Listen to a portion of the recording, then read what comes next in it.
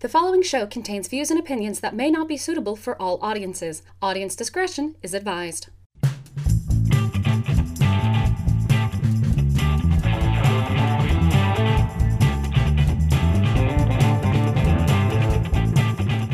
Howdy, howdy, howdy, everybody, and welcome to Thespian Talk. These lack of consistent home time is killing me. But I've managed to make it here this week. I am your host, Gomer the Rancing Thespian. With me this week is Michelle. Hello. And we have the cat. Hello, everyone. And we have a very special guest with us this week. And normally I like to introduce them, but I'm going to try something different. Special guest, could you please introduce yourself? Hi there, Kaylin Salcedo, also known as Mars Girl. It's been a good long while since we last spoke here on your show, so very glad to be back with you yet again. Yay! Yes, and yeah, I admit, I will fully admit that I forgot to ask for the pronunciation of your last name, so I didn't want to look like an idiot. Although I think I just shot myself in the foot there. That's fine. It's not like it's common, and it's not like you would be the only one who didn't know how to pronounce it. This is true, but I also could have done my due diligence and asked before recording. Okay, so the last time we had you on the show, it was 2010. And in fact, it was God. Yeah. Really?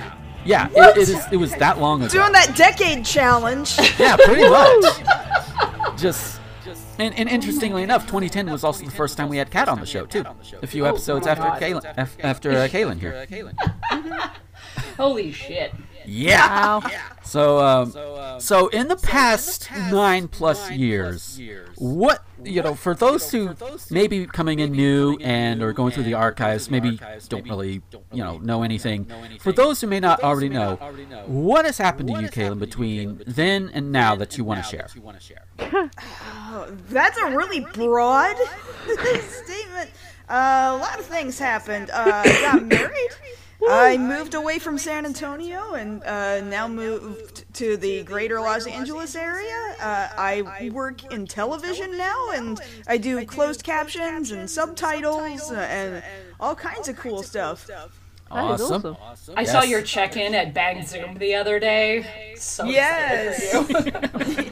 Yeah, super happy about that. I got to work on the subtitles of, there's a series currently running called We Never Learn, Bokuben, and I've done the timing for the subtitles of that show a couple of times, just as one example. It's been fun. It's been a fun time. Oh, nice. So what's the name of that series again? We Never Learn, Bokuben. Bokuben is the shortened Japanese title of We Never Learn. It's just literally the same title. Okay. What is it? Watashi tachi wa benkyo shinasai. Wait, like, we can't learn is the literal Japanese title, but it's We Never Learn. Okay. Yeah. I wanted to make that clear because Dekinai. Watashi tachi ga benkyo. Watashi tachi wa benkyo. I'm looking it up.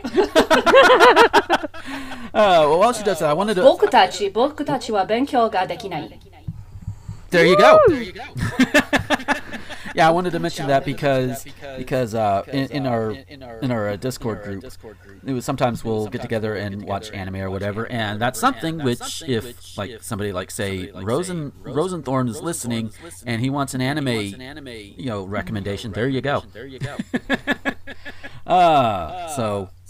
So yeah, I mean it's like oh god, so. All right, I lost my train of thought for a moment there. That happens. Do you ever have one? Don't challenge me to have a train of thought.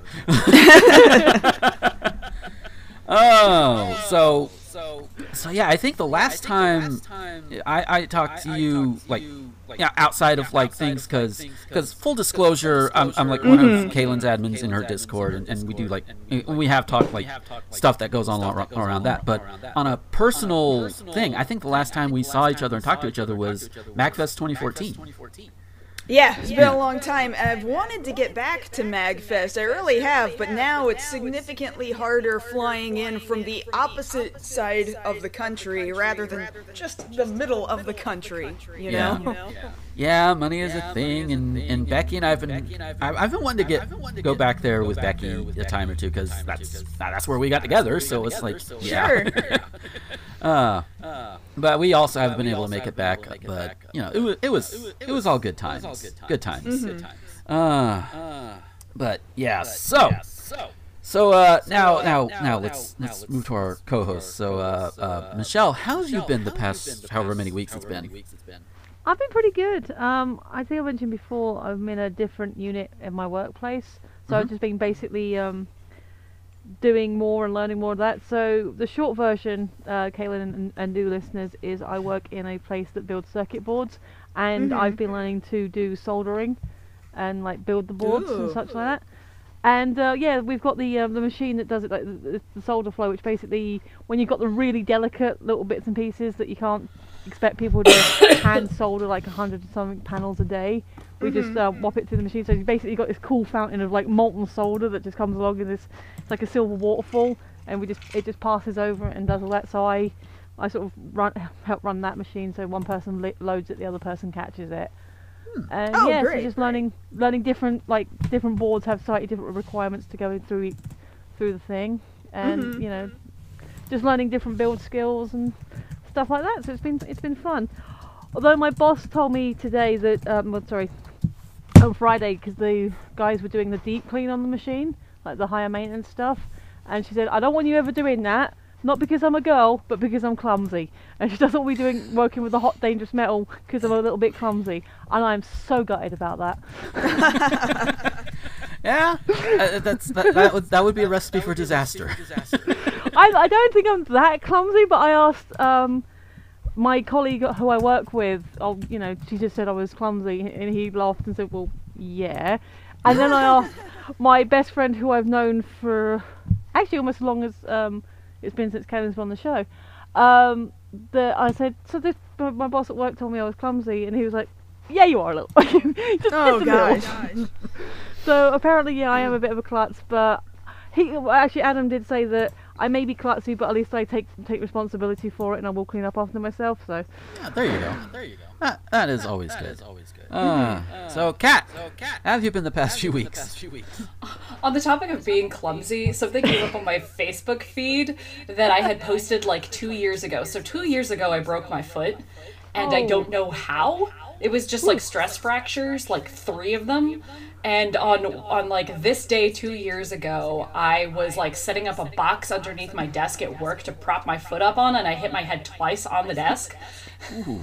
And I had posted about it because I was thinking about how I don't know how I broke my foot, but this is probably how I broke my foot, is dumb shit like that. So that was just a fond memory that came up today of injuring myself repeatedly in one go. But I'm doing okay. Like my work is finally starting to calm down, and it's like getting into the holidays, so it's sort of slowing down a little bit. And oh man, it's been I'm not as stressed out as our last episode that we recorded, where my entire family health is going down the tubes. My lovely grandmother survived to make it to her 100th birthday, which happened over Thanksgiving. And we did this thing. This is totally irrelevant to anything, but I need the world to know that my grandmother turned 100. And we tried to get her 100 birthday cards. And we got at last count 260. Oh wow. So it was really That's great. called overachieving. Yes. Like, she lived to be 100. She is the queen of overachieving. That's there you go.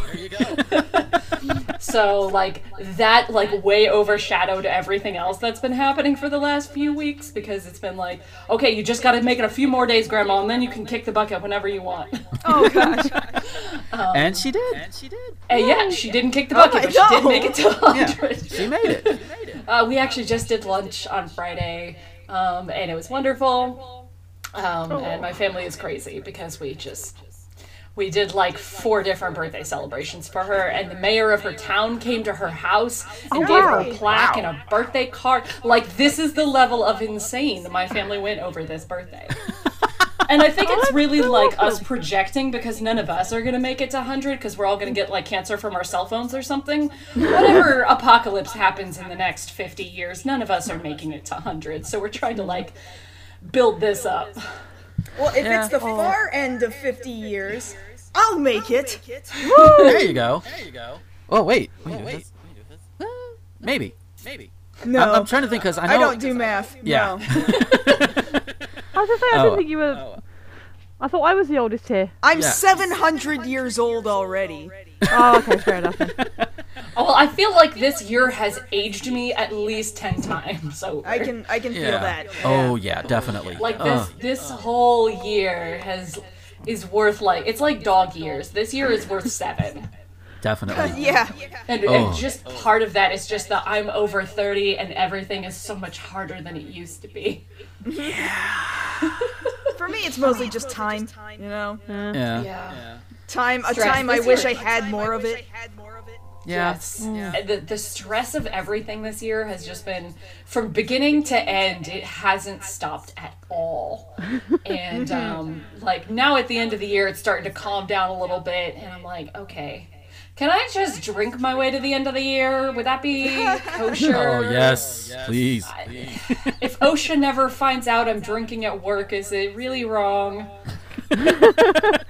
I mean, the answer is yes, but you don't have to interpret it that way. Exactly. There you go. Kat, Yes. do you drive or operate heavy machinery? Very rarely. I Well, am, there you- on the other hand, around it all the time. Yeah, okay. I can't stumble around drunk near the forklift, you know? Otherwise, I totally would. I wouldn't recommend it, though. No. Dear my work, please don't fire me. I swear I don't drink at work. You can breathalyzer if you want. I'm sure. You know what? My work shouldn't complain if we drink at work because they have a fridge full of beer. Like, Oh my gosh. like an industrial fridge just full of beer because we party a lot at my work. Now, what kind of beer? Oh, like all kinds. There's like ciders, and then there's like shitty beer, and then there's just like whatever's been left over from a bunch of different parties. We do like regular happy hours, like monthly happy hours at work and stuff. So there's a lot of drinking. Sometimes we've done happy hours at like 2:00. And we're like, this is real bad for productivity. Yeah. But fuck it. Really good. Yeah. So Good for morale. It's all right now. It's getting Yes. good. Oh lordy, I'm just thinking because I've mentioned I drive trucks, and it reminds me of a thing that happened once. I think it was, I want to say it was near like Houston, where I was delivering part of a load, and normally I go in and I deliver and then I get out, and it's usually an hour or two depending on where it is. This place, I get in, they sign me in, they get me in the door. 2 or 3 hours later, nobody's even touched my load. Other people have already come in and out. And it turns out the person who was supposed to be unloading my truck just walked out off the job!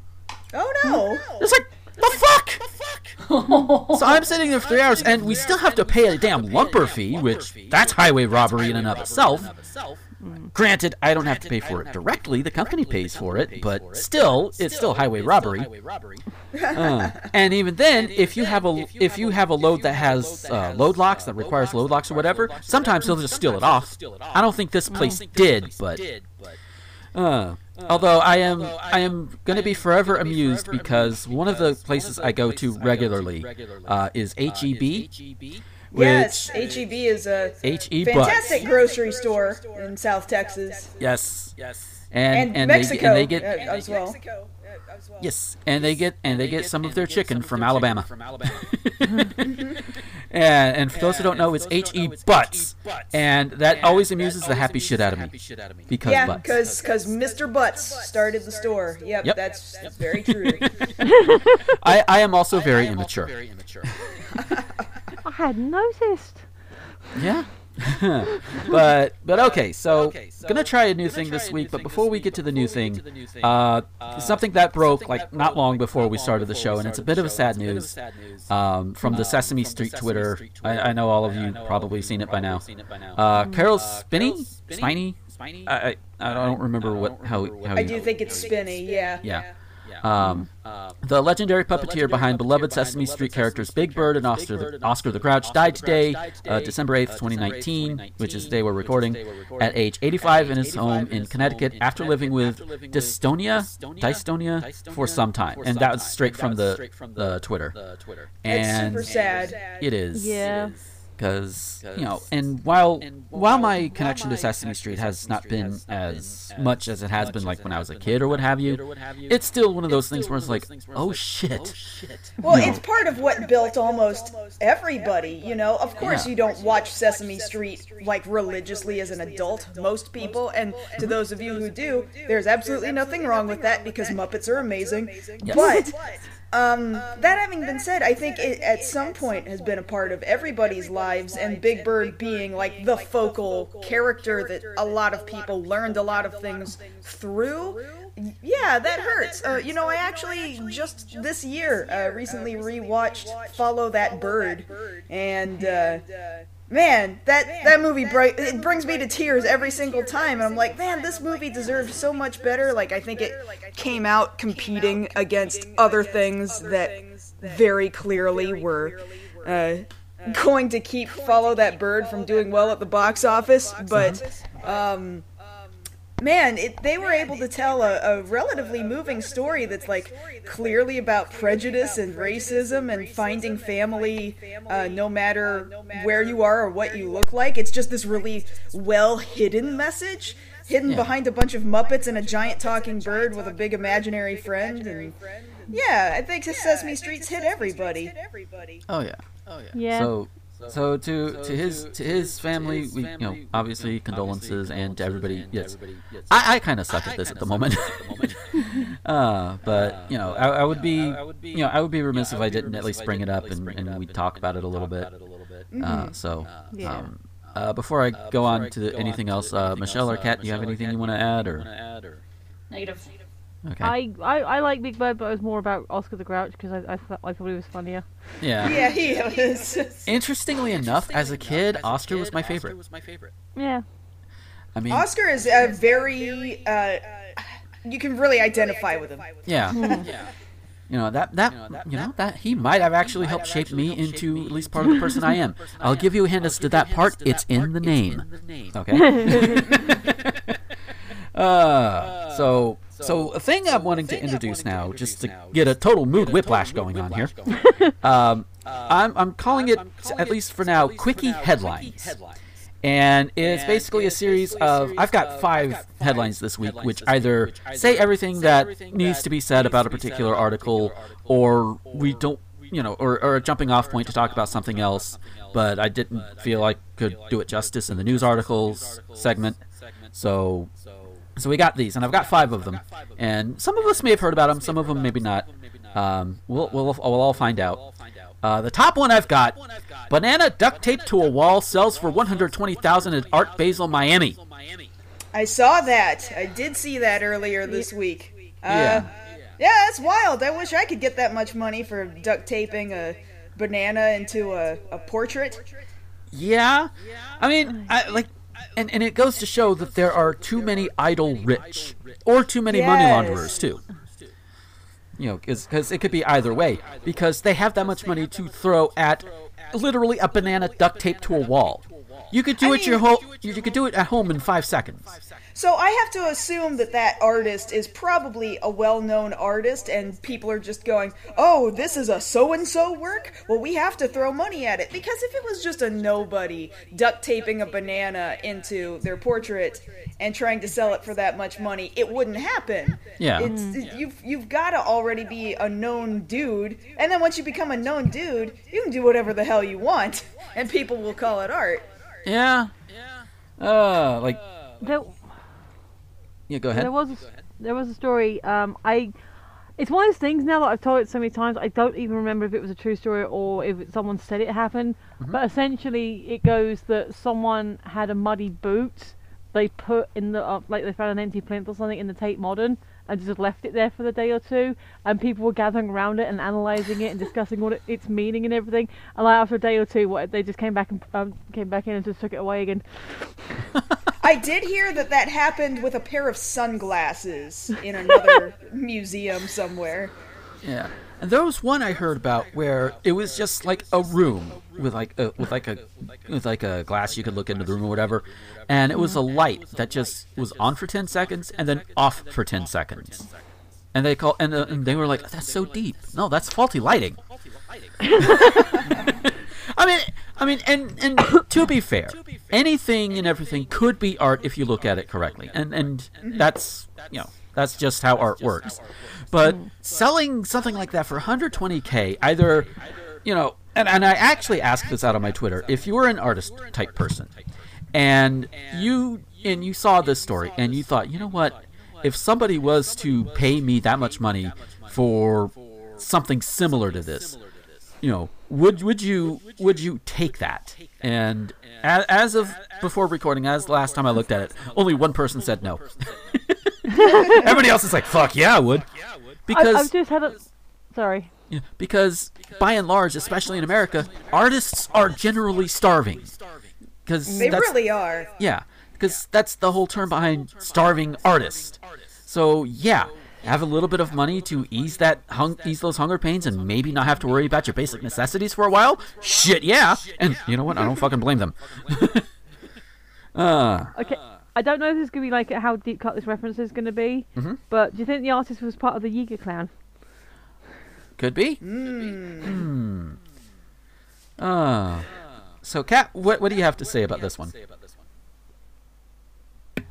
Art is so subjective and weird, and I try not to, like, if somebody gets something out of it, I guess that's important, but like this high art, fine art stuff, I'm not gonna pretend like I get it. Yeah. Like, I went to the big art museum in DC, like the Smithsonian, and the modern stuff, just, I can't, my brain, it doesn't work. I'm like, that's a canvas, and there's one black line down a white canvas, and that is in the most important fucking art museum in the country. I don't get it.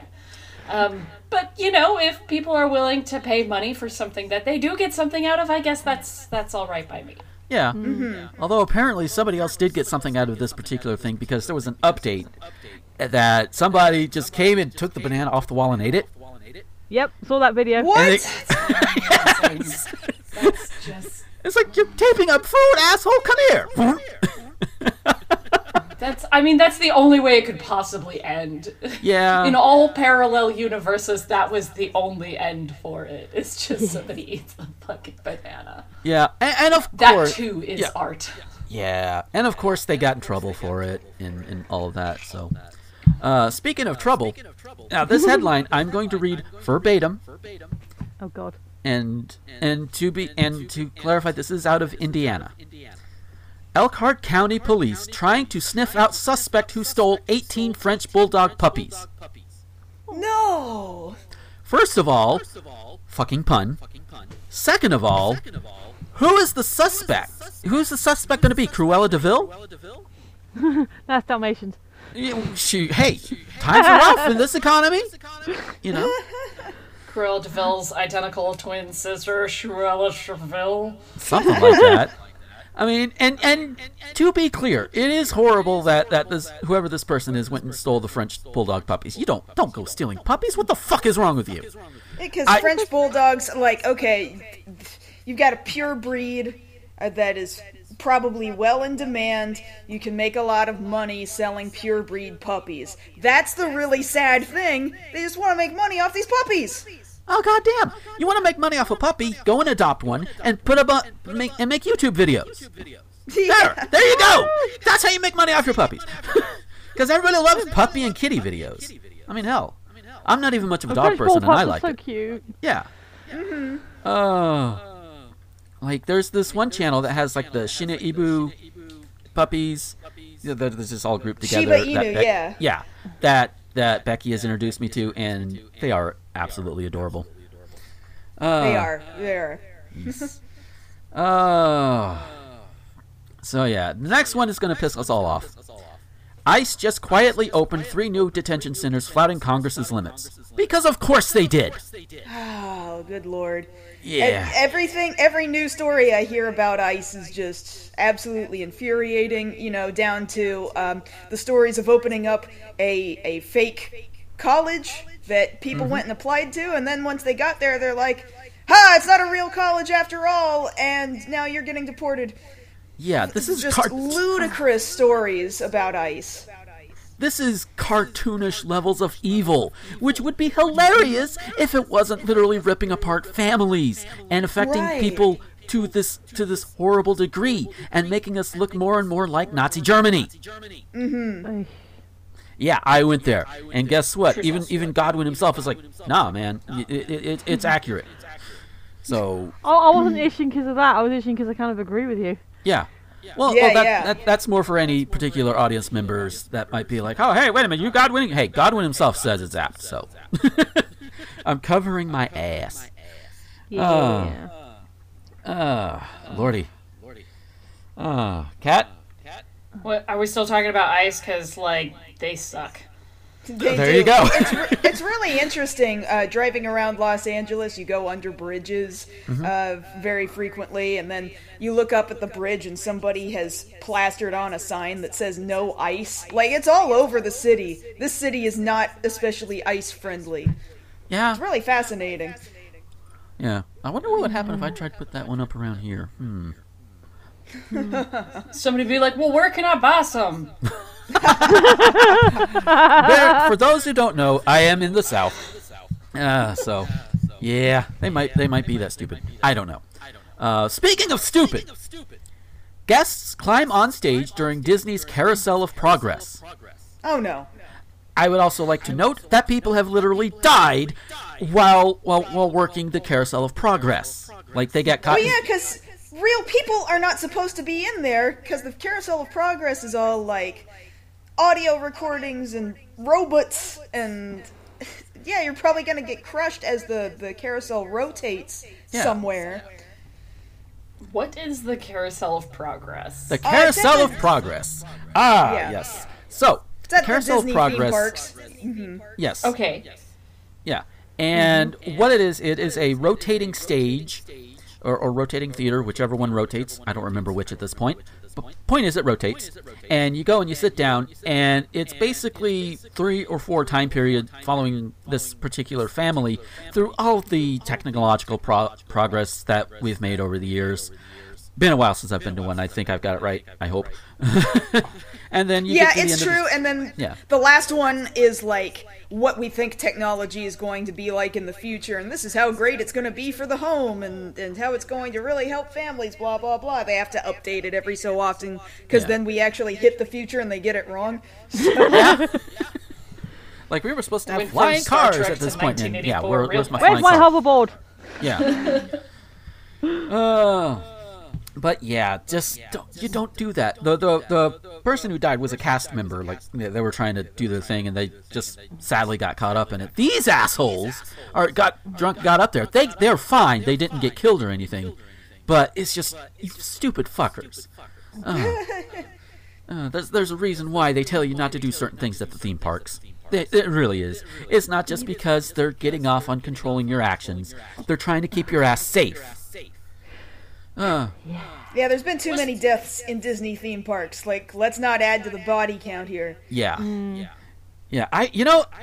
Did any of y'all remember the myth that there was nobody ever died on Disney property?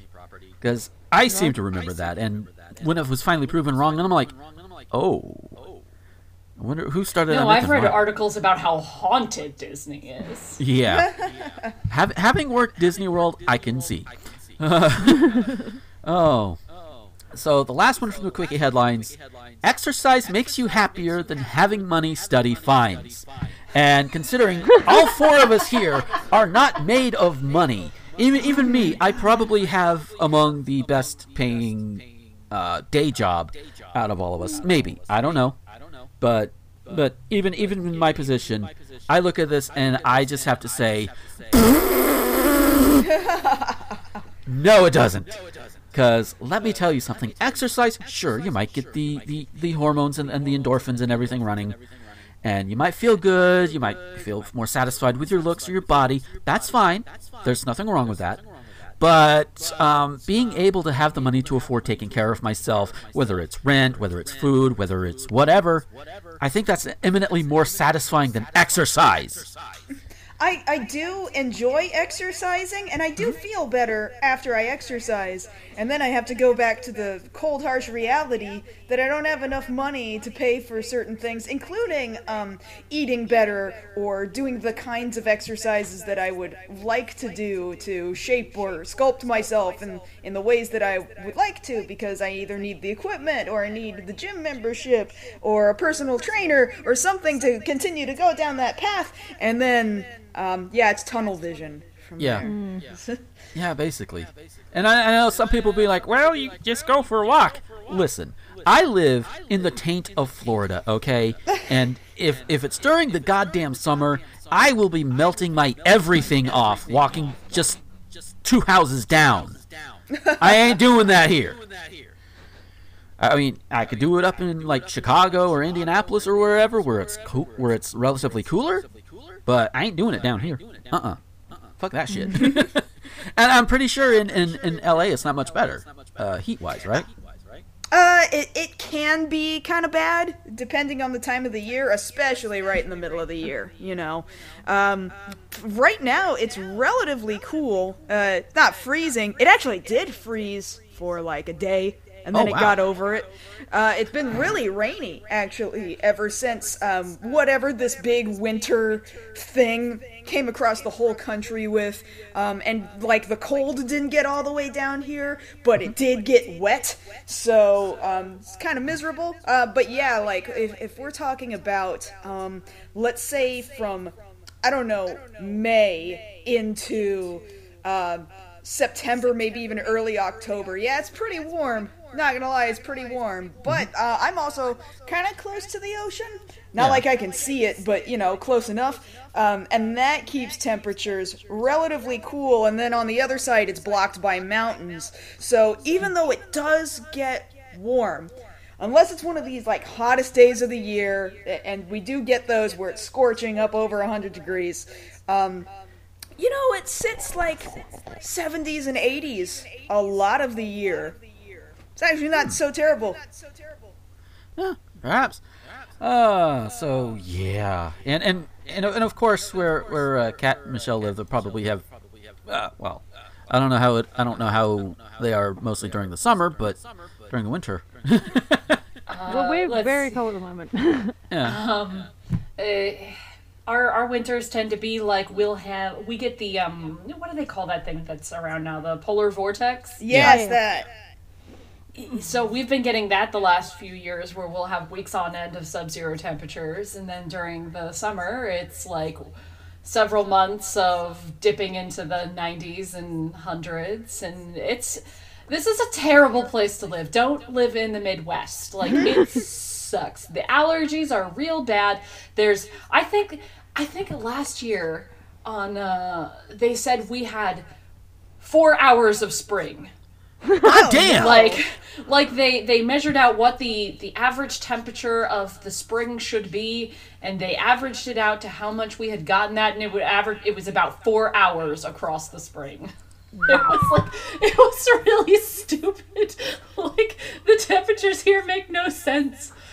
Like, oh man. Like, all March we kept getting like snow on a Sunday, and we're like, why? It's this whole year. Oh my god.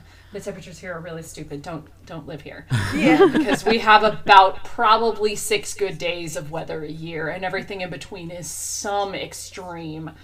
Like, the nicest temperature days all year, we've been in like floods. Ooh. We've just been flooding all year. So it's either freezing or flooding.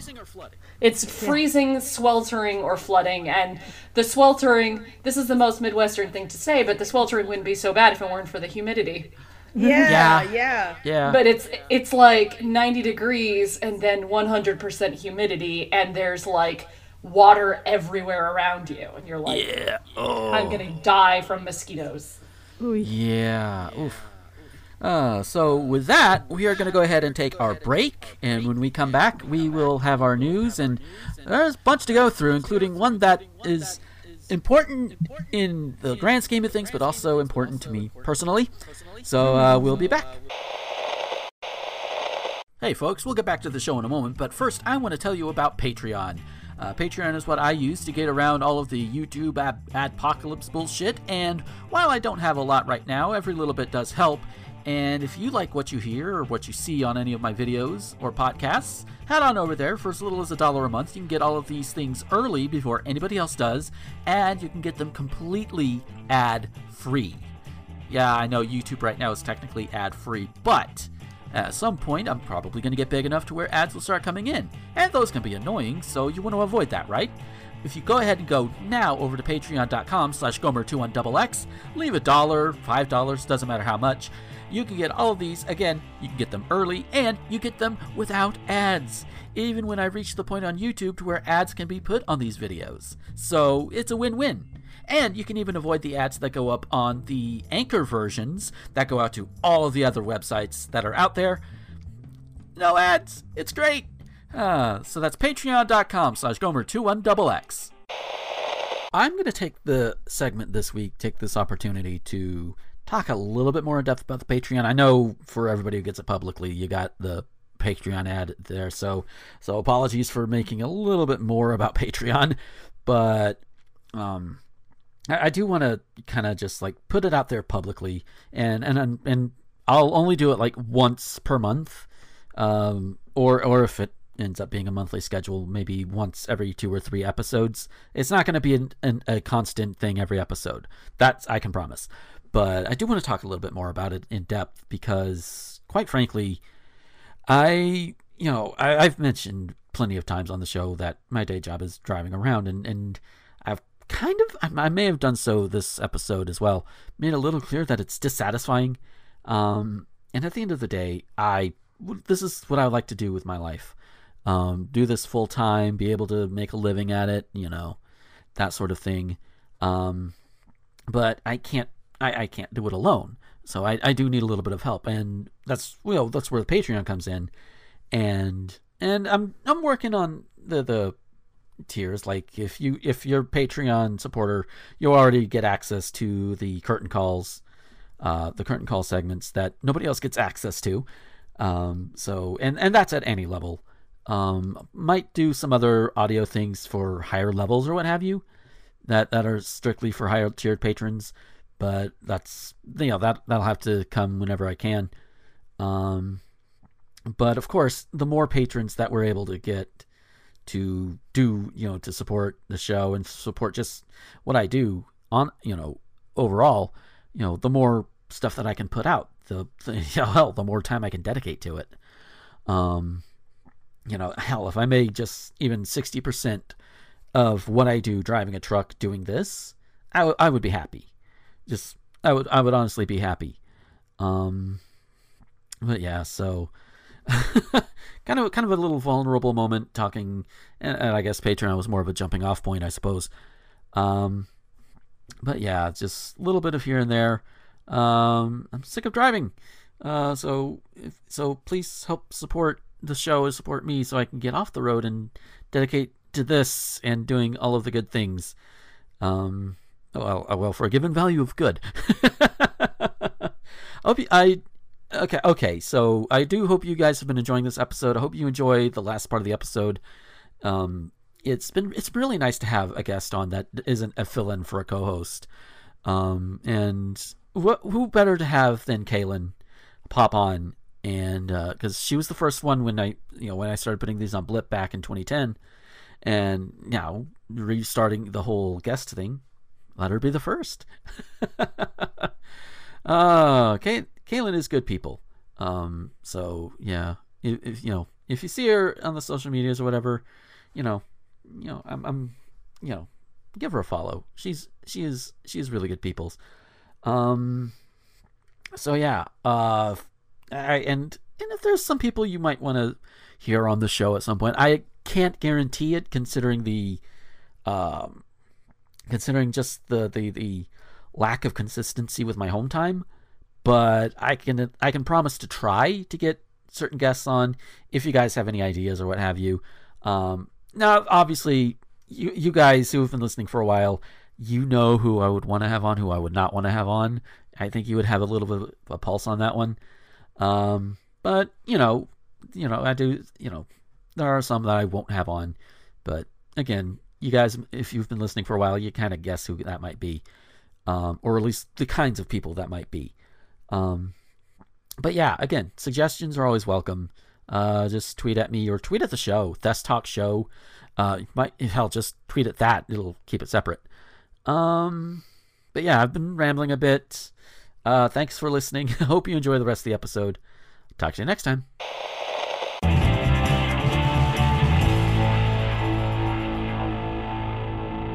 And we are back from our break. And we've got some news to look at. And before we get to that, I do want to actually make a note of the segment that I do for the break or what have you. You'll probably notice that my voice is a little bit more shot in that compared to the rest of the show. It's because it's of the rest of the show. I've probably mentioned it in a thing before, but I wanted to mention it here just because it amuses. Because somebody's going to find it amusing, I guess. Or someone might be like, hey, what the hell? That's why. Most people probably get it, though. Anyway, so our top news story, which this is another interesting thing. It's more of a back-end thing, so I'm letting y'all in a little bit inside baseball. Mostly what I do is one for us in our file, it's one link for one particular story. This particular one I cobbled together from two different links, and trust me, it all tracks together. So I've mentioned before that I drive a truck as my day job, quote unquote day job. And I used to drive for a company called Celadon, which was based out of Indianapolis. This is important because Celadon Group will file for bankruptcy protection under Chapter 11 no later than Wednesday, December 11th, according to internal sources, though other sources say December 8th, which is the day we're recording this. The Indianapolis-based publicly traded trucking carrier employed more than 3,200 drivers and took in more than $1 billion in gross revenue as recently as 2015. So right before, see, that's the thing. I started working for them in 2016 and went all downhill. Oh no! Nah, it's not my fault. Trust me. I am definitely being self-deprecating there. So you say? Yes. More recent numbers are difficult to come by because Celadon had to restate its financial reporting after mismanagement and a complex accounting scandal that ultimately resulted in former executives being indicted on securities fraud charges on December 5th. Yeah, I remember hearing about that. But the imminent bankruptcy's immediate cause was a technical default on Celadon's covenants, the agreements between borrowers and lenders that can define requirements for cash reserves and earnings. Celadon entered the week with scant cash in its accounts to continue operations, but was negotiating with creditors Luminous and Blue Torch to secure further financing. Those talks fell through on December 4th when talks between Blue Torch and Luminous broke down over collateral issues. Blue Torch owned 70% of the debt and Luminous owned 30%. And here is what got me to put this in the show. Okay. In addition, drivers for Celadon appear to have been the last ones to find out about the company's imminent bankruptcy and shutdown of its over-the-road trucking operation, leaving many of them stranded on highways with no instructions on how to dispose of their rigs and freight or assistance getting home. Oh no! That is some fucking bullshit. Well, aren't you glad you're not associated with them anymore? Yeah. I mean, granted, the reason I don't work for them anymore is because, well, I basically slid on ice and rear-ended another semi at 65 miles an hour. Obviously, I'm okay, but but it was scary as shit. Yeah. Well, everybody's okay. No word on the other individual. Well, no, they're fine. They just had some whiplash. Yeah. But But some of Celadon's competitors are stepping into the breach to help drivers get home, thank you to those other companies. But before they abandon their vehicles, there are steps they should take to protect themselves from liability, experts say. And, who knows? There might be a driver who in this situation be like, oh, hey, so also good for future reference. Company drivers, which is, your basic run-of-the-mill, need to find a safe location to park the truck, like truck stop, rest stop, whatever. Take pictures of the truck, hide the keys, document the location and where the keys are, and send all that information to the company. Cassandra Gaines, a transportation attorney and head of Gaines Law Group, LLC in Scottsdale, Arizona, said in a phone interview. Wait. They just want you to hide the keys just somewhere at the truck stop. And I realize that is probably the best solution, but that's a really shitty situation to be in. It is! Just look under this cactus, and you're going to find the keys, because nobody's going to look under the cactus. Yeah. It's under a giant T. Yeah. I would assume it would be somewhere on the truck. But you know what? No, I'd hide it in a trash can. Let them scramble. Oh God, yes. That might even be better. Or better yet, if you're like me and you have a trash can on the truck, hide it in that trash can and make sure you fill it up with the most disgusting shit you can. No, just hide it in a trash can that's going to get taken out, and then let them search and then not find it because they're shitty people and they deserve to be punished. You know what? You got a better idea than me. I would put a caveat on that, so long as it whatever you transporting isn't living. Yeah. Oh, of course, definitely. Oh my God! What if it was like chickens? Oh Lordy! Give it to a chicken. We'll never find it. Like you weren't transporting livestock ever, were you? No.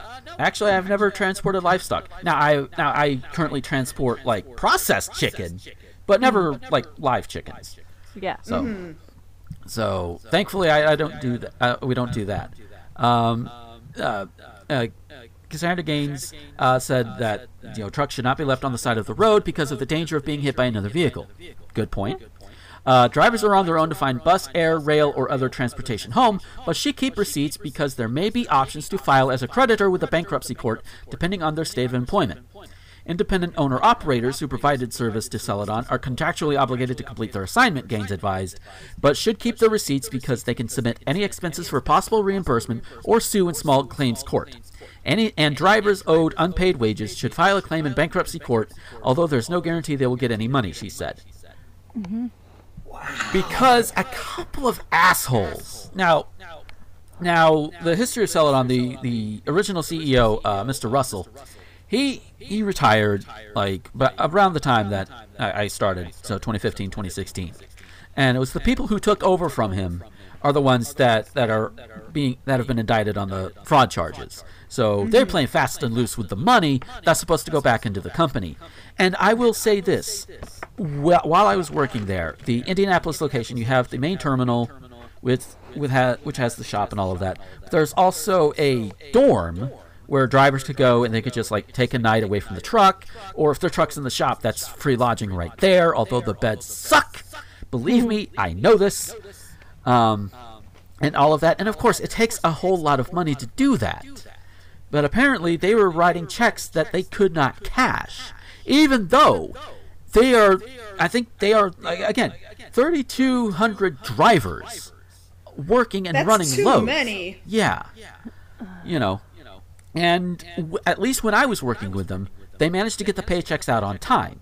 It wasn't the best pay in the industry, but it was all right.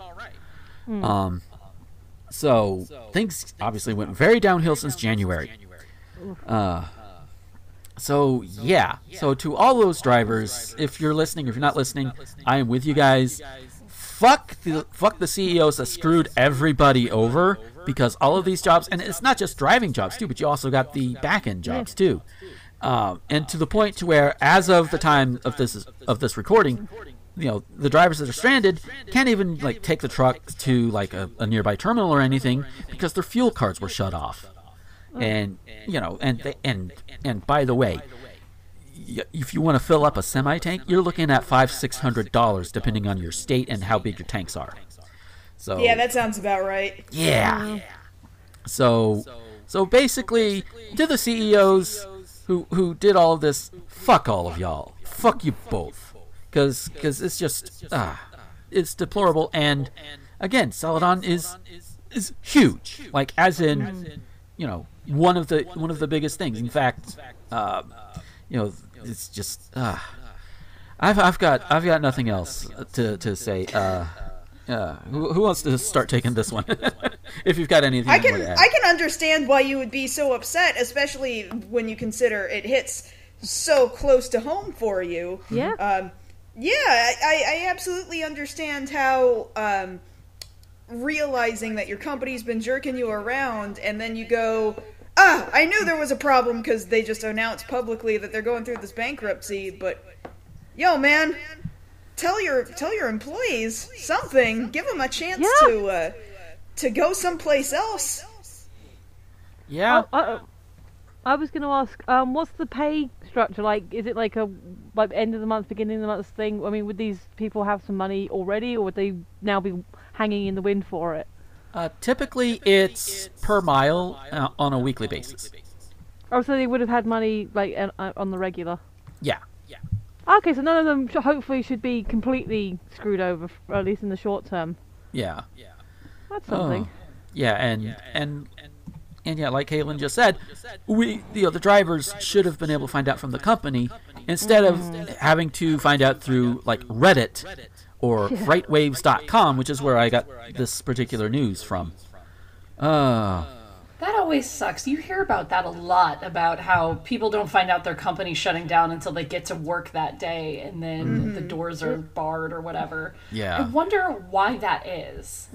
What goes into the thought of the protection of information is so much more important than our employees that we're just not going to tell anybody anything relevant until never. Right. These employees don't even find out. They have to just show up to work. Yeah, I sense pride on that one a little bit, maybe. Pride and maybe a little bit of fear that their employees will, justifiably so, metaphorically rip them a new asshole. Right. That's less likely to happen if they let people know that shit's about to go down. Yeah. I mean, it's like, if you fucked up, own it. Yeah, you may have a new asshole at the end of the day, but you can get over it, you can heal from it, and you can move on. And so can everybody else that you fucked over. Speaking of fucking people over. So, oh boy, here we go.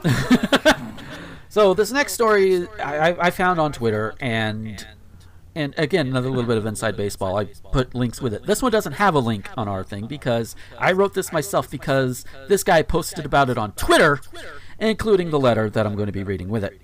Now, I want to preface it by saying that if it's not already been clear, I am pro-sex worker. I am pro, porn and everything like that. Make it safe, make it regulated, all that good shit. Yeah. Give your sex workers a way to legally fight back against the creeps that will come in and try and take advantage of them in their business. And there are a lot of them.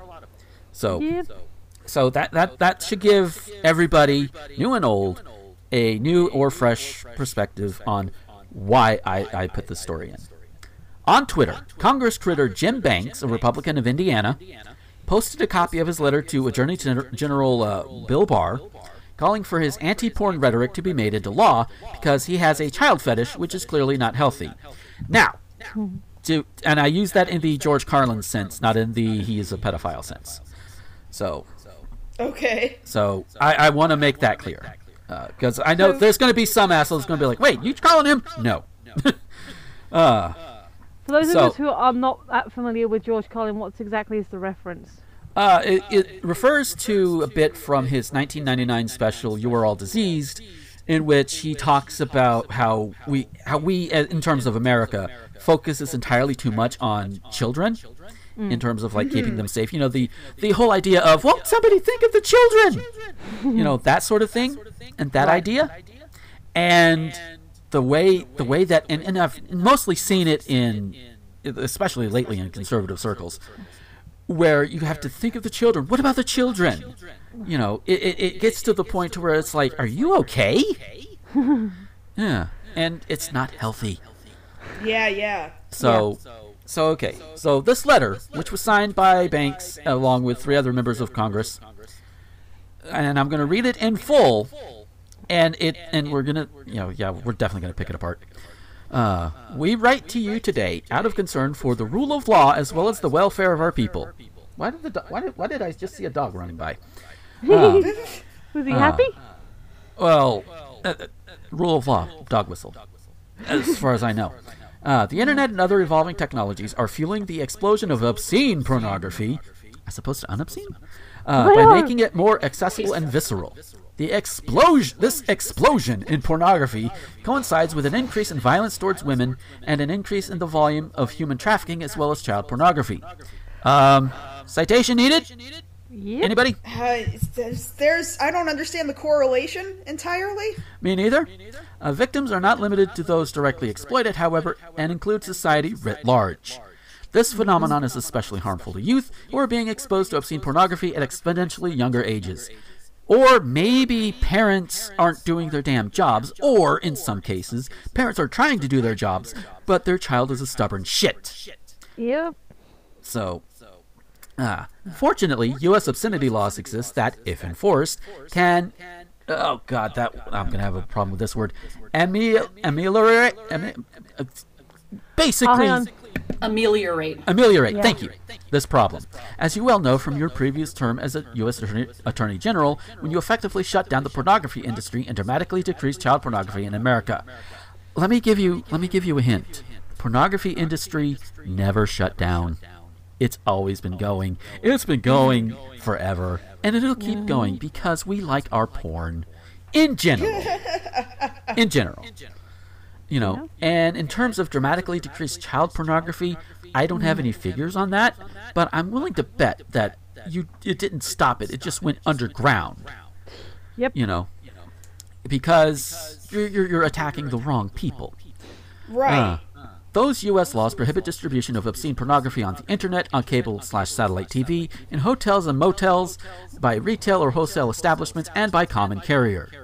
Yet the enforcement of obscenity laws was stopped by the Obama administration when Attorney General Eric Holder disbanded the Obscenity Prosecution Task Force in the Criminal Division. In August 2016, then-candidate Donald J. Trump signed the first ever anti-pornography pledge. I'm pretty sure that's not the first one. I'm willing to bet, but that's a part of history I don't know. This asserted that, if elected, Trump would enforce the federal obscenity laws to stop the explosion of obscene pornography. You're asking Trump to do this. That's just destined for failure right there.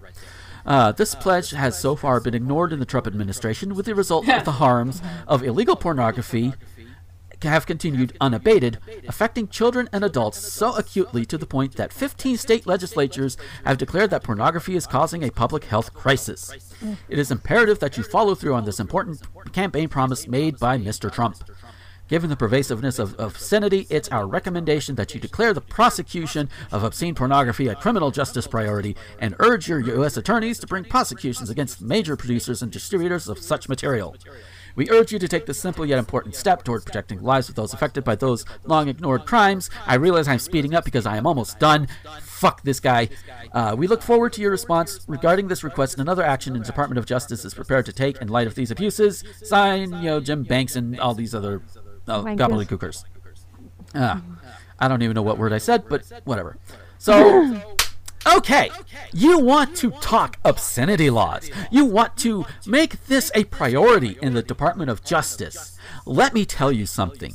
Even if, I'll be generous, and let's grant that pornography is as harmful as you say. Let's grant this for a moment. There are things that I would say are more harmful than pornography, such as cops shooting and killing unarmed minorities for being unarmed minorities. We have literal concentration camps at the goddamn border with families being torn apart because Trump doesn't like brown people. And I know he's not the only one behind it, but you know what? He's the guy in charge. We have so many other issues. We have Russians looking to hack into our elections and driving wedges between everybody. And it's been working. But no, apparently the biggest issue you have, Representative Banks, is I don't like porn, so nobody else should see it either. Fuck you. It's just where what the yeah. This is probably the same guy that would not have a problem if, I'm willing to bet, because Melania Trump has done sex work, nude photos and that and the like. Right. But I'm willing to bet this guy turns a blind eye to that.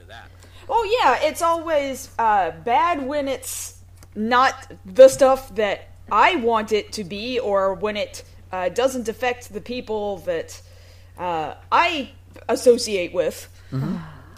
There's always a condition to go along with it, and, it's not cool. Yeah. Well, I'm willing to... Oh, go ahead. Adam was around when you first posted this, so obviously we had a look at it, and we had the discussion of where is the line between regular pornography and obscene pornography, and we agreed that if it's two pretty young women, that's okay, because they're lonely and just keeping each other company, or if it's just a simple suck and fuck, maybe that's okay, but if it's two guys, or if you're getting into more kink areas, then that's where it starts. Like, how do you define a line between, the okay pornography and the not okay pornography? Yeah. You're either all or against, Yeah. Although I'm willing to bet, I made the quip when obscene pornography came up. Yeah. I made the quip, but I'm willing to bet he's describing all pornography as obscene, even if he does secretly get off to lesbian porn, which this guy probably does. Again, I'm speculating. I want to make that clear. Yeah. So yeah, and let's see, coincides with an increase in violence towards women. No, because I fully admit that I have a lot of porn on hand that I can look at whenever I want. I'm not going around and beating women, and I'm not going around trying to get in the pants of every woman I know or see. Right. I mean, that's just because I have this thing called self-control. Yeah. And I also understand that if I do it, I'm going to get my ass kicked because I'm not rich. Yeah. Right. People don't put enough stock into just putting the onus on the person's behavior. Yeah. Rather than pointing the finger at something else in society that makes all people behave this way. And I think blanketing all people like that is not a good move. No, it's not. The thing with trafficking and the child pornography, okay, couple of points on the child thing first. Mm-hmm. I peruse certain websites that have adult entertainment on them, and one thing, if people don't look at the pornography for whichever reason, that's fine, you're allowed to not look at it as well. Yeah. Is the fandom, for one of a better term, is very self-policing, and they're like, we like this website, get that fucking child shit off of here now, we will report you. Yeah. Mm-hmm. And that's been a thing that I've noticed a lot in the porn industry. Now, if you want to talk about it from an industry standpoint, there are issues. Every industry has its own issues. And like I mentioned on Twitter, the difference between working in porn and working in Walmart, regardless of how you get there, Walmart, you get to the end of your day and you go home with a sore foot and maybe a collapsed arch or two. Which, that's experience there. But you work in something like porn, you know, if you're a performer, you at least get to have all the endorphins because, hey, you're having at least one orgasm.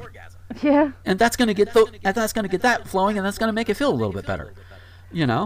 So you don't get that when you work at Walmart. And again, like I said, there are issues in both of them. In Walmart and in porn itself, there are issues. But what this guy, what he's going for is not it. And there's also one other thing. There's also a very important thing. We have called the First Amendment. That is, protects freedom of speech and expression and all of that. And we were talking earlier about art being subjective. Porn can be art. Just because it's art that can get you all riled up and get you horny and everything doesn't make it less art. I mean, for crying out loud, Hirohiko Araki made a character who got his first boner from the Mona Lisa. Yes, that is a JoJo reference. There it is. So take a shot.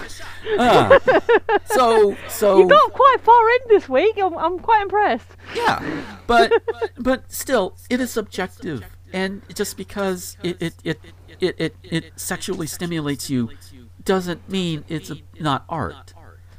So here's a way to take this conversation. Okay, go for it. The justification of like porn bad because what they're trying to say is that porn is bad because it's causing violence against women and children, and that's not entirely untrue. Like there are connections with like sex trade and violence, like there are undeniable connections there, but a lot of that is like that's not necessarily the industry per se so much as society.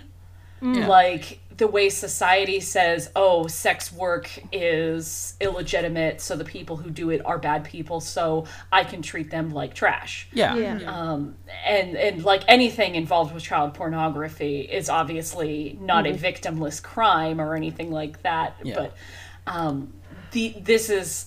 it's not that porn causes people to be violent to other people. It's the way society chooses to treat people who do sex work. And gives a pass to people who are involved in child pornography. It's actually crazy to me because you always hear stories about people who go to prison and then other prisoners find out that they fucked a kid and then they kill that guy. But you know, if somebody's rich and they get into child pornography, then they just get a free pass because it's not hurting anybody. You know, that sort of thing. Looking right at you, Roman Polanski. So like there's a societal thing about little girls.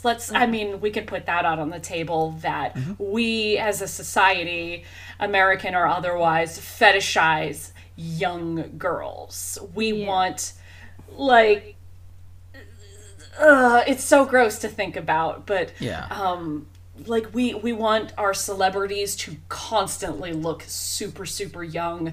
And like if you look at, say, the beauty industry in Korea, oh my God, the obsession with their appearance and how we just want to look perfect and young and photoshopped at all times. And we have to be beautiful and young forever.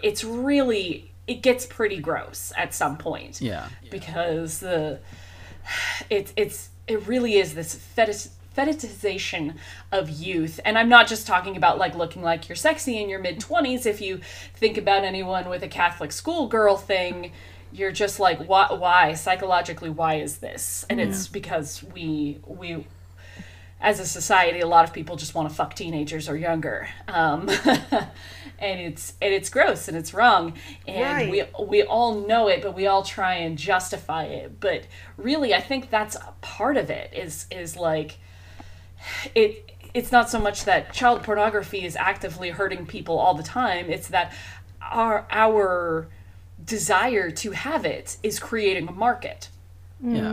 Our the way we treat girls and young women has created a market for this sort of thing. And the way we treat sex work in this country has created an attitude that violence is okay. And that's why we always talk about on this show how sex work needs to be legalized. It needs to be legalized and unionized and protected. Like we need to make it legal so that we can give people protection so that we can stop violence. It's not like somebody's watching some really fucking crazy porn and then starts, this happened in porn, so I can do that in real life. It's really the way society has chosen to treat these professions. It's stigmatized, basically. Yeah, absolutely. Because and that is the I think that is one of the major overall things. It's just let's fuck the stigma, you know. Like you said, and we've said it before on the show. Legalize it, you know. Yes. I agree. The schoolgirl thing, maybe because I grew up in the country and I've worn a school uniform, I never understood it. I never understood it from an age perspective, but I like the aesthetic part, if that makes sense. Like the look is fine. Because usually whenever I would see somebody wearing that, they were of age at the time the picture was taken. So I'm knee deep into the anime fandom, and like we could talk for hours about how fucked up some shit gets in the anime fandom. Oh yeah. There is actually have you this is an old song now. It's Kinky Boots by Patrick Bagoon and whoever his co-star was from the Avengers, and in the song it actually has a line of "sexy little schoolgirls." Yeah, it's a little. Yeah, it would have been like in the '60s, but yeah, it's yeah. Like... You better be talking. You better be talking about small college chicks. That's all I gotta say. It's actually quite a peppy little song until you get to that line. It's like, ooh. Yeah. Welcome to 2019. Now I have to back away from it. Yeah. Welcome to 2019, where we actually take a look at the lyrics we grew up with, and we're like, yeah, that's not as good as we thought it was. No. It's like the looking back at celebrities from decades and decades past going, oh, you married someone at 14. That is... No. Big no. But, yeah, so we're going to get from that, and we're gonna, you know, as I like to try and do, is... try to comparatively lighten up as we go on. Yes. So this one is definitely comparatively lighter than the last two stories. So this one's out of Florida. Take a shot. Police have charged a Florida man with battery after he reportedly punched another customer in the checkout line at a Walmart store. It happened Wednesday evening at the neighborhood market store on Pine Island Road at Nicholas Parkway. According to Cape Coral Police, 69-year-old Henry Harvey became angry over customers ahead of him in line taking too long at the register. Which, okay, relatable. An argument resulted in Harvey punching the victim in the head. Officers later located Harvey at his home and arrested him. The victim was not seriously injured. I've been impatient in lines for one reason or another. Either I'm in a hurry or... as I probably have alluded to, I do suffer from a collapsing arch in my left foot, and that kind of fucks me up for standing for long periods of time for a lot of times. So there are times where I just really need to get to a place to sit down, and this person in front of me is just taking too goddamn long. But unlike this old asshole, I act, again, self-control. Self-control, I think, is probably a term that you should coin and use very frequently on this show to combat a lot of the stories that seem to crop up. Yeah, definitely. Again, understandable why, but don't go punching people. There's really, and especially we're going to hear more and more stories about this as the year goes on, because it's that time of year where everyone's out shopping. Yeah. But it's like the wonderful time of the year. It's so not... God, I worked retail for so long, I can't enjoy the holidays like I used to. Yeah, I did too. Yeah. There's just such a lack of empathy. Like... I, too, have gotten very impatient standing in line with somebody making hell in front of me, or especially at the drive-thru. Nothing incenses me quite like having to wait forever in a drive-thru, because then what's the point? Yeah. But the fact is that people are people, and life is hard, and even some shit that's going on in front of me in the drive-thru line is still, like, there's still something going on there, and I need to be sympathetic to the fact that life happens because life is hard. And again, it's just have a little self-control. Don't be a huge fucking dick about everything, and certainly don't just assault people because you have impatient issues. God. Right. It's just, yeah. I get, like, I don't drive, so I don't get road rage, but I get, like, pavement rage, where people, like, you're walking past the person, you're trying to get past them, and they keep going with you, and you're like, fucking move! But, you know, you do that internally, and you just, as soon as there's a gap in the crowd, you just whip past them. My biggest pet peeve, besides being at the drive-thru, is when I'm at the grocery store, and somebody is standing next to their cart, and they're taking up the whole aisle. Oh, God. And I'm like, I need to get exactly where you are, and I need you to, like, oh, my God. I get so impatient, I start going around the other aisle to sneak in around them, and then they've moved 5 feet down, it's still exactly where I need to be, and I'm like, you can shop and not take up an entire aisle. You know that, right? Yeah. But it's just like, you know what? It's not worth getting mad over. Yeah. I will admit that it's one of the few times where I will actually very nicely say something to somebody if I need to get through there, because I will be impatient enough, but not be an ass about it. Like, it's just a simple, hey, excuse me, I need to get through here. And usually when you ask them nicely like that, they're like, oh, I'm sorry, and they'll pull their stuff aside, and that's that's okay, because you're being nice. You're not being a dick. You're not saying, hey, get the fuck out of my way. Poof. You're not doing that. You're not doing that. You're just being nice. See what a little niceness can get you guys? Holidays are supposed to be so nice, and it's just kind of the opposite. And we're going to hear a lot more stories like this as we get closer to Christmas, I feel like. Oh, yeah. Definitely. The holidays really do bring out the worst in people. Mm-hmm. And if you've ever worked retail before Christmas, you know what that is. Yes. Yeah. And to everybody who drives for Amazon, whether it's over the road or whether it's the local stuff, hi, Aaron. Our thoughts are with you. Yeah. I cringe every time I order something on Amazon just because I know what their warehouses are like, and I work in a warehouse, and I'm like, I'm sorry. Bye now. Yeah. I worked for Amazon for like half a day, and it was like, no, I can't handle it. I couldn't do it. And at that point, it wasn't even as bad as it's been recently. So. Mm-hmm. Yeah. So yeah. Well, I was one of my other sort of peeves that I can really, and maybe you guys have had this as well, is like, I've had it when I've had to come up, coming out the store, and for some reason I need to pause or do something. I sidestep, so I'm away from the door. Yes. Then you get people who don't do that and are in the doorway. Oh God. Yeah, if I was more of an asshole, because I already feel myself as a little bit of an asshole. You kind of have to be in this economy. Sure. But if I was more of an asshole, I'd be like, motherfucker, get out of the way before I yeet you into traffic. Yeah. Thankfully, I don't say that.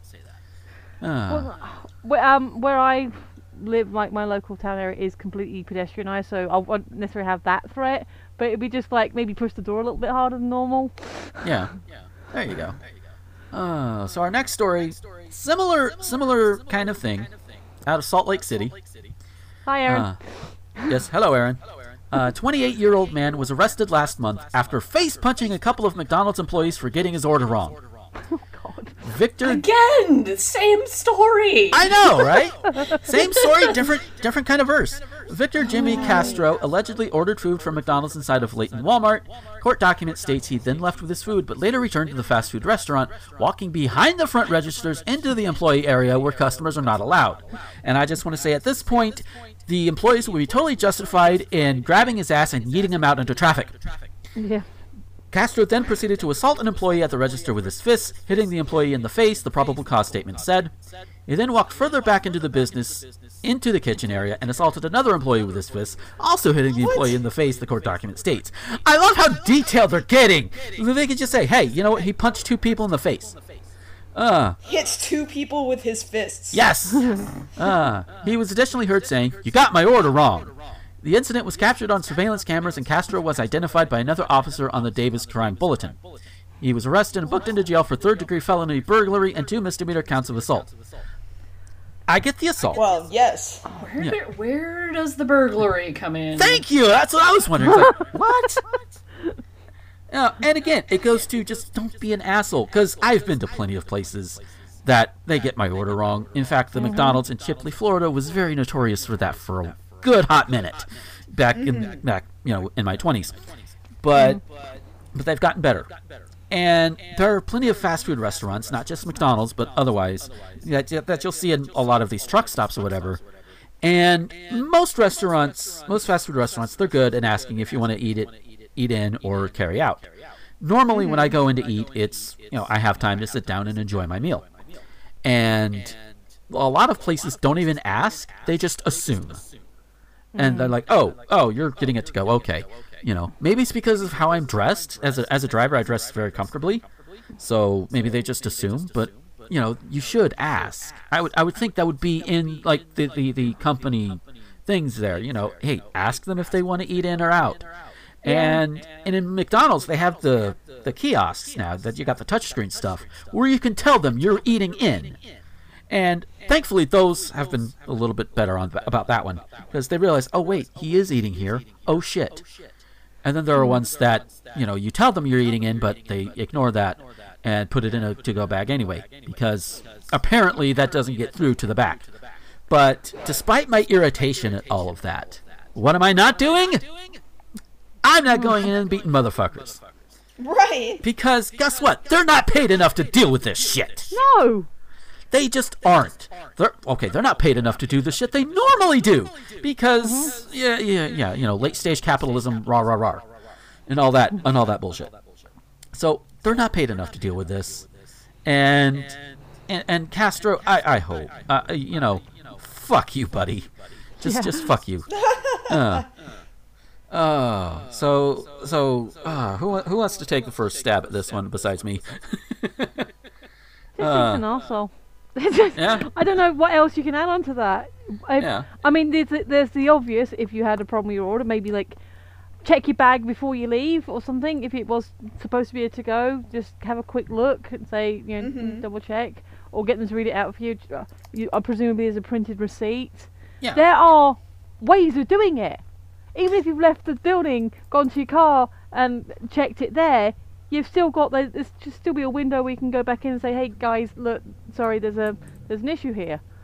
Yeah. Not punching people. And what was the time? Was it like not within like 10-15 minutes, but like a longer? Did it say how long it was? It just says later. Yeah. To me, later suggests at least half an hour. Maybe that's just me.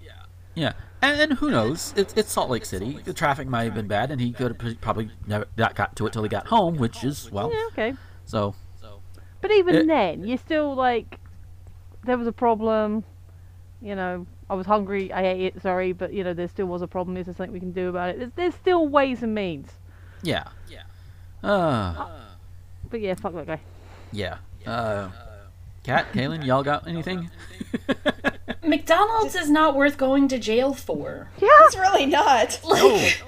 Like, this is, like, the biggest thing that I'm hung up on is, like, if you're gonna go to jail for something or get arrested for something, don't let it be McDonald's. Like, maybe Wendy's. Maybe a Wendy's chicken sandwich I would punch somebody for, but, yeah, you start a fight in a McDonald's, then you end up getting in the news like this. Exactly. And is this what you want your legacy to be, man? Like, seriously, like, your grandmother's gonna read that. Don't go to jail for Wendy's or for McDonald's. It's not worth it. Like, in reality, if you think about it for even 12 seconds, it's just some fucking fast food.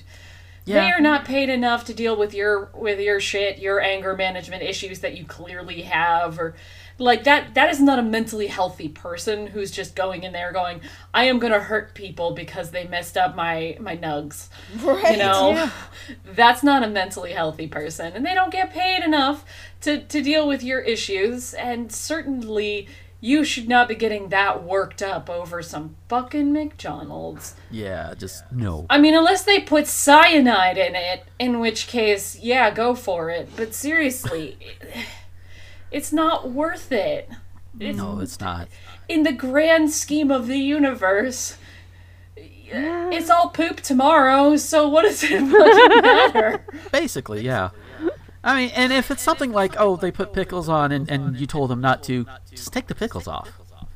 And I can do that, and I hate pickles. So I was like, no, they put pickles on there. It would still have that pickly bun, but again, as we've said, there are many, many steps in between your order being wrong and then assaulting people. Yes. Yeah. Like, therapy is a good in-between step that you should get through before you go assault someone because they got your order wrong.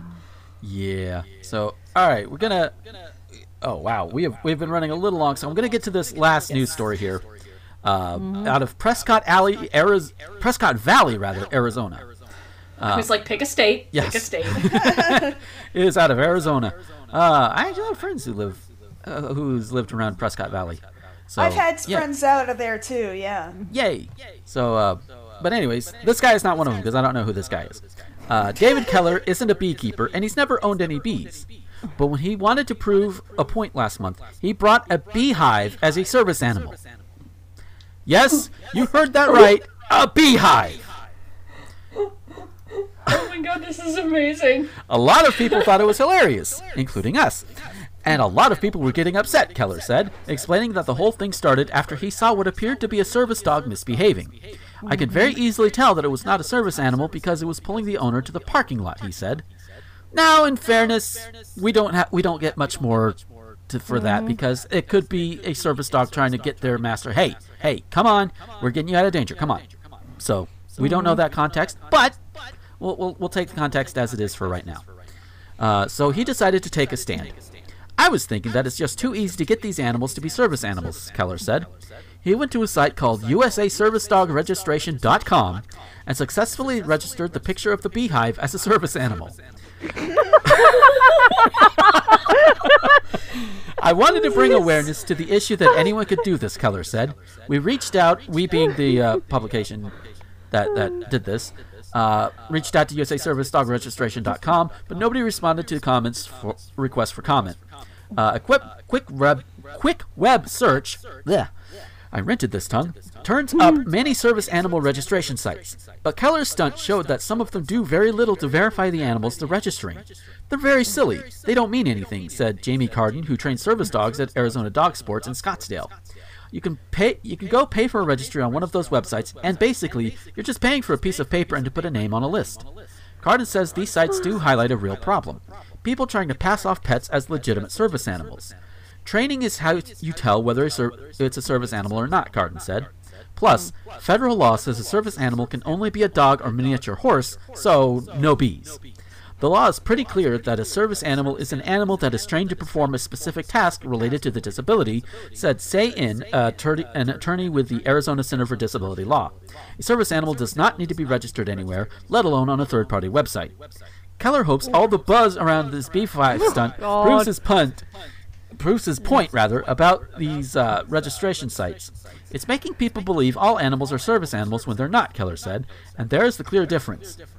And yes, I remember hearing stories about the dude with like the miniature horse as a service animal, and I thought it was really weird at the time.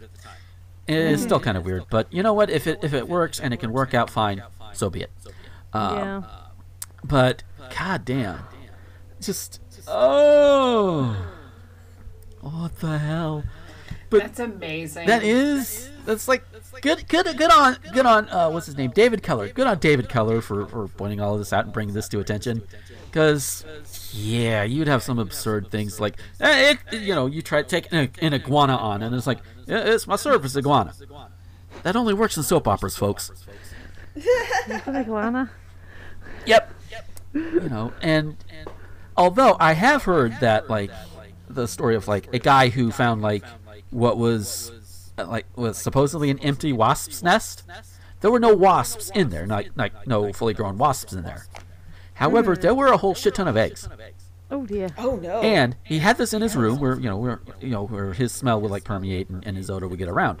And when the wasps hatched, they would not attack him because they were born with that scent. They're like, okay, this is safe. But anybody else comes in that room, they go right after him. Oh no. That's so strange. So attack wasps. The dude, attack wasps. We have a title. That would be the most effective way to keep somebody out, would be with attack wasps. Yes. So if you could do something like that with bees, hey, why not, Yeah, but you're not going to be carrying those attack wasps with you because those attack wasps are comfortable in that room where that smell is.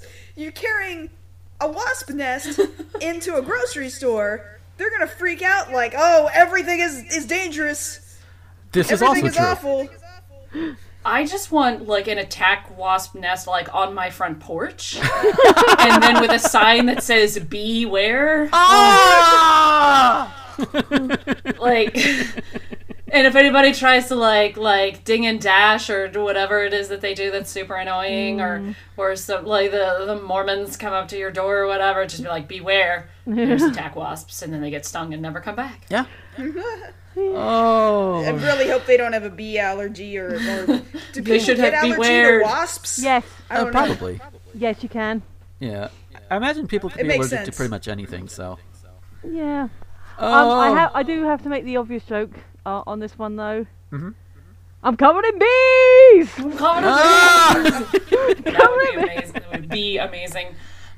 Yeah, you know what? This is... I hate the idea of people just passing off their favorite pet as a service animal. Yeah. It's like a legitimate issue. Not just because, like, it's annoying, but because these animals do not know how to behave, because they are not necessarily trained correctly, so they do not behave correctly, and if they get around other service animals, they could do harm, or around other people. Like, just don't do it, guys. Like, it's nice that you want your doggo to come into the store with you, but that is not good. Like, that's... Your pet doesn't belong everywhere all the time. It's just the way things are. Yeah, and again, because I worked retail for so long, there would be people who would try to bring their pets in and stuff, and we'd have to say, nope. Yeah. That waits out in the car. Yeah. We've had, like, puppies in arms and stuff that we've sort of like, okay, you're holding it, so that's fair enough.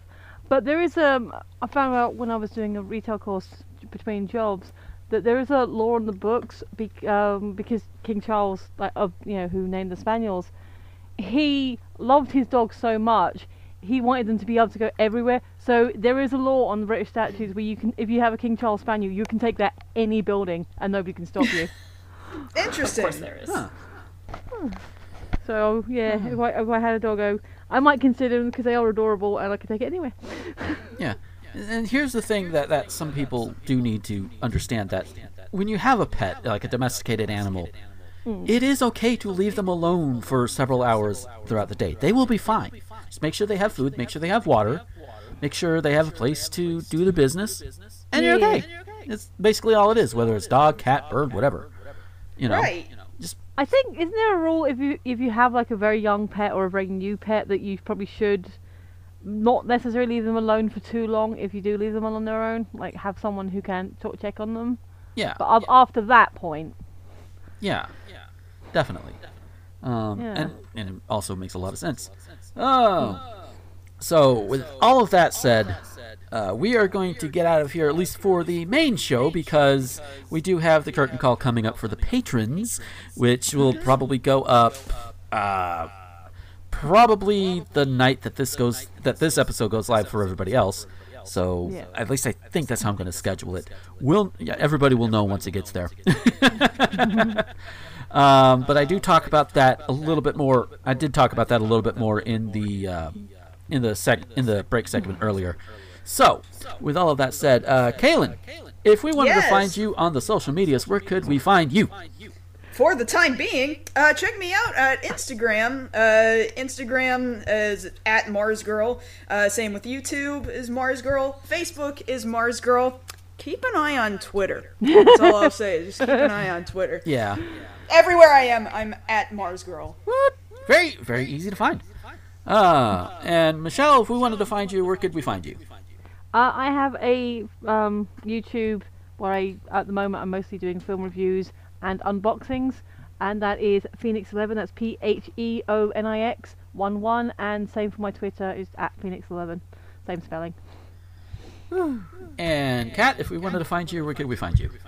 Oh God, same old places. You can find me on the social medias on Twitter at LabyrinthCat and Facebook.com/NerdistCat. And if you want to check out my other shows, you can find me. We haven't had an episode of What the Fuck for a while. But all the back episodes are still on 1201beyond.com, and you can check out Nerd to the Third Power. It's on YouTube, and look us up. We're good times. Yes. And as for me, if you want to find me on the social medias, I am on the Twitters, the Tumblrs, the YouTubes, the Instagrams at Gomer21XX. Especially if you're a Pokemon fan, check out my Instagram. I need to start getting it a little bit more up since Sword and Shield is out and whole new shiny hunting is going on. Yay. But you can also find me on the Facebooks at Gomer the Ranting Thespian. And, of course, this and other fine programming can be found on rtgomer.com. And, of course, this show also has its own Twitter account at Thes Talk Show, THES Talk Show. And I'm trying to think if I remember anything, if I'm forgetting anything. Oh, yeah, and if you're watching this on the YouTube, or if you're even seeing it on, like, your podcasting catcher of choice, you see the lovely title card artwork that is done by the brilliant and talented Becky Hopkins, and you can find all of her stuff at becky-hopkins.com, which I am just now looking at. That should be correct. Yes, that is.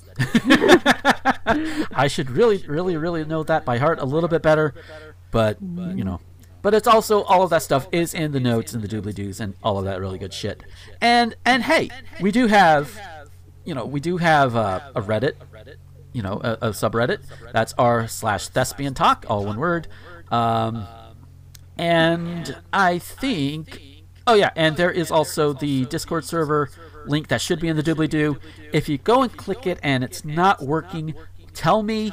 I will make sure you get a fresh one. And then I'll try and update it on that. But it should still be working. But again, if you're trying to get in and it's not working, just poke at me and I'll fix it up for you. So that, I believe, is it for this week. Again, if you're a patron, stay tuned. You're going to have a curtain call segment coming up. But for everybody else, thank you so much for listening. Take care, everybody, and until next time, this is Gomer, the Ranting Thespian, with Michelle, the cat, and Kaylin, signing off.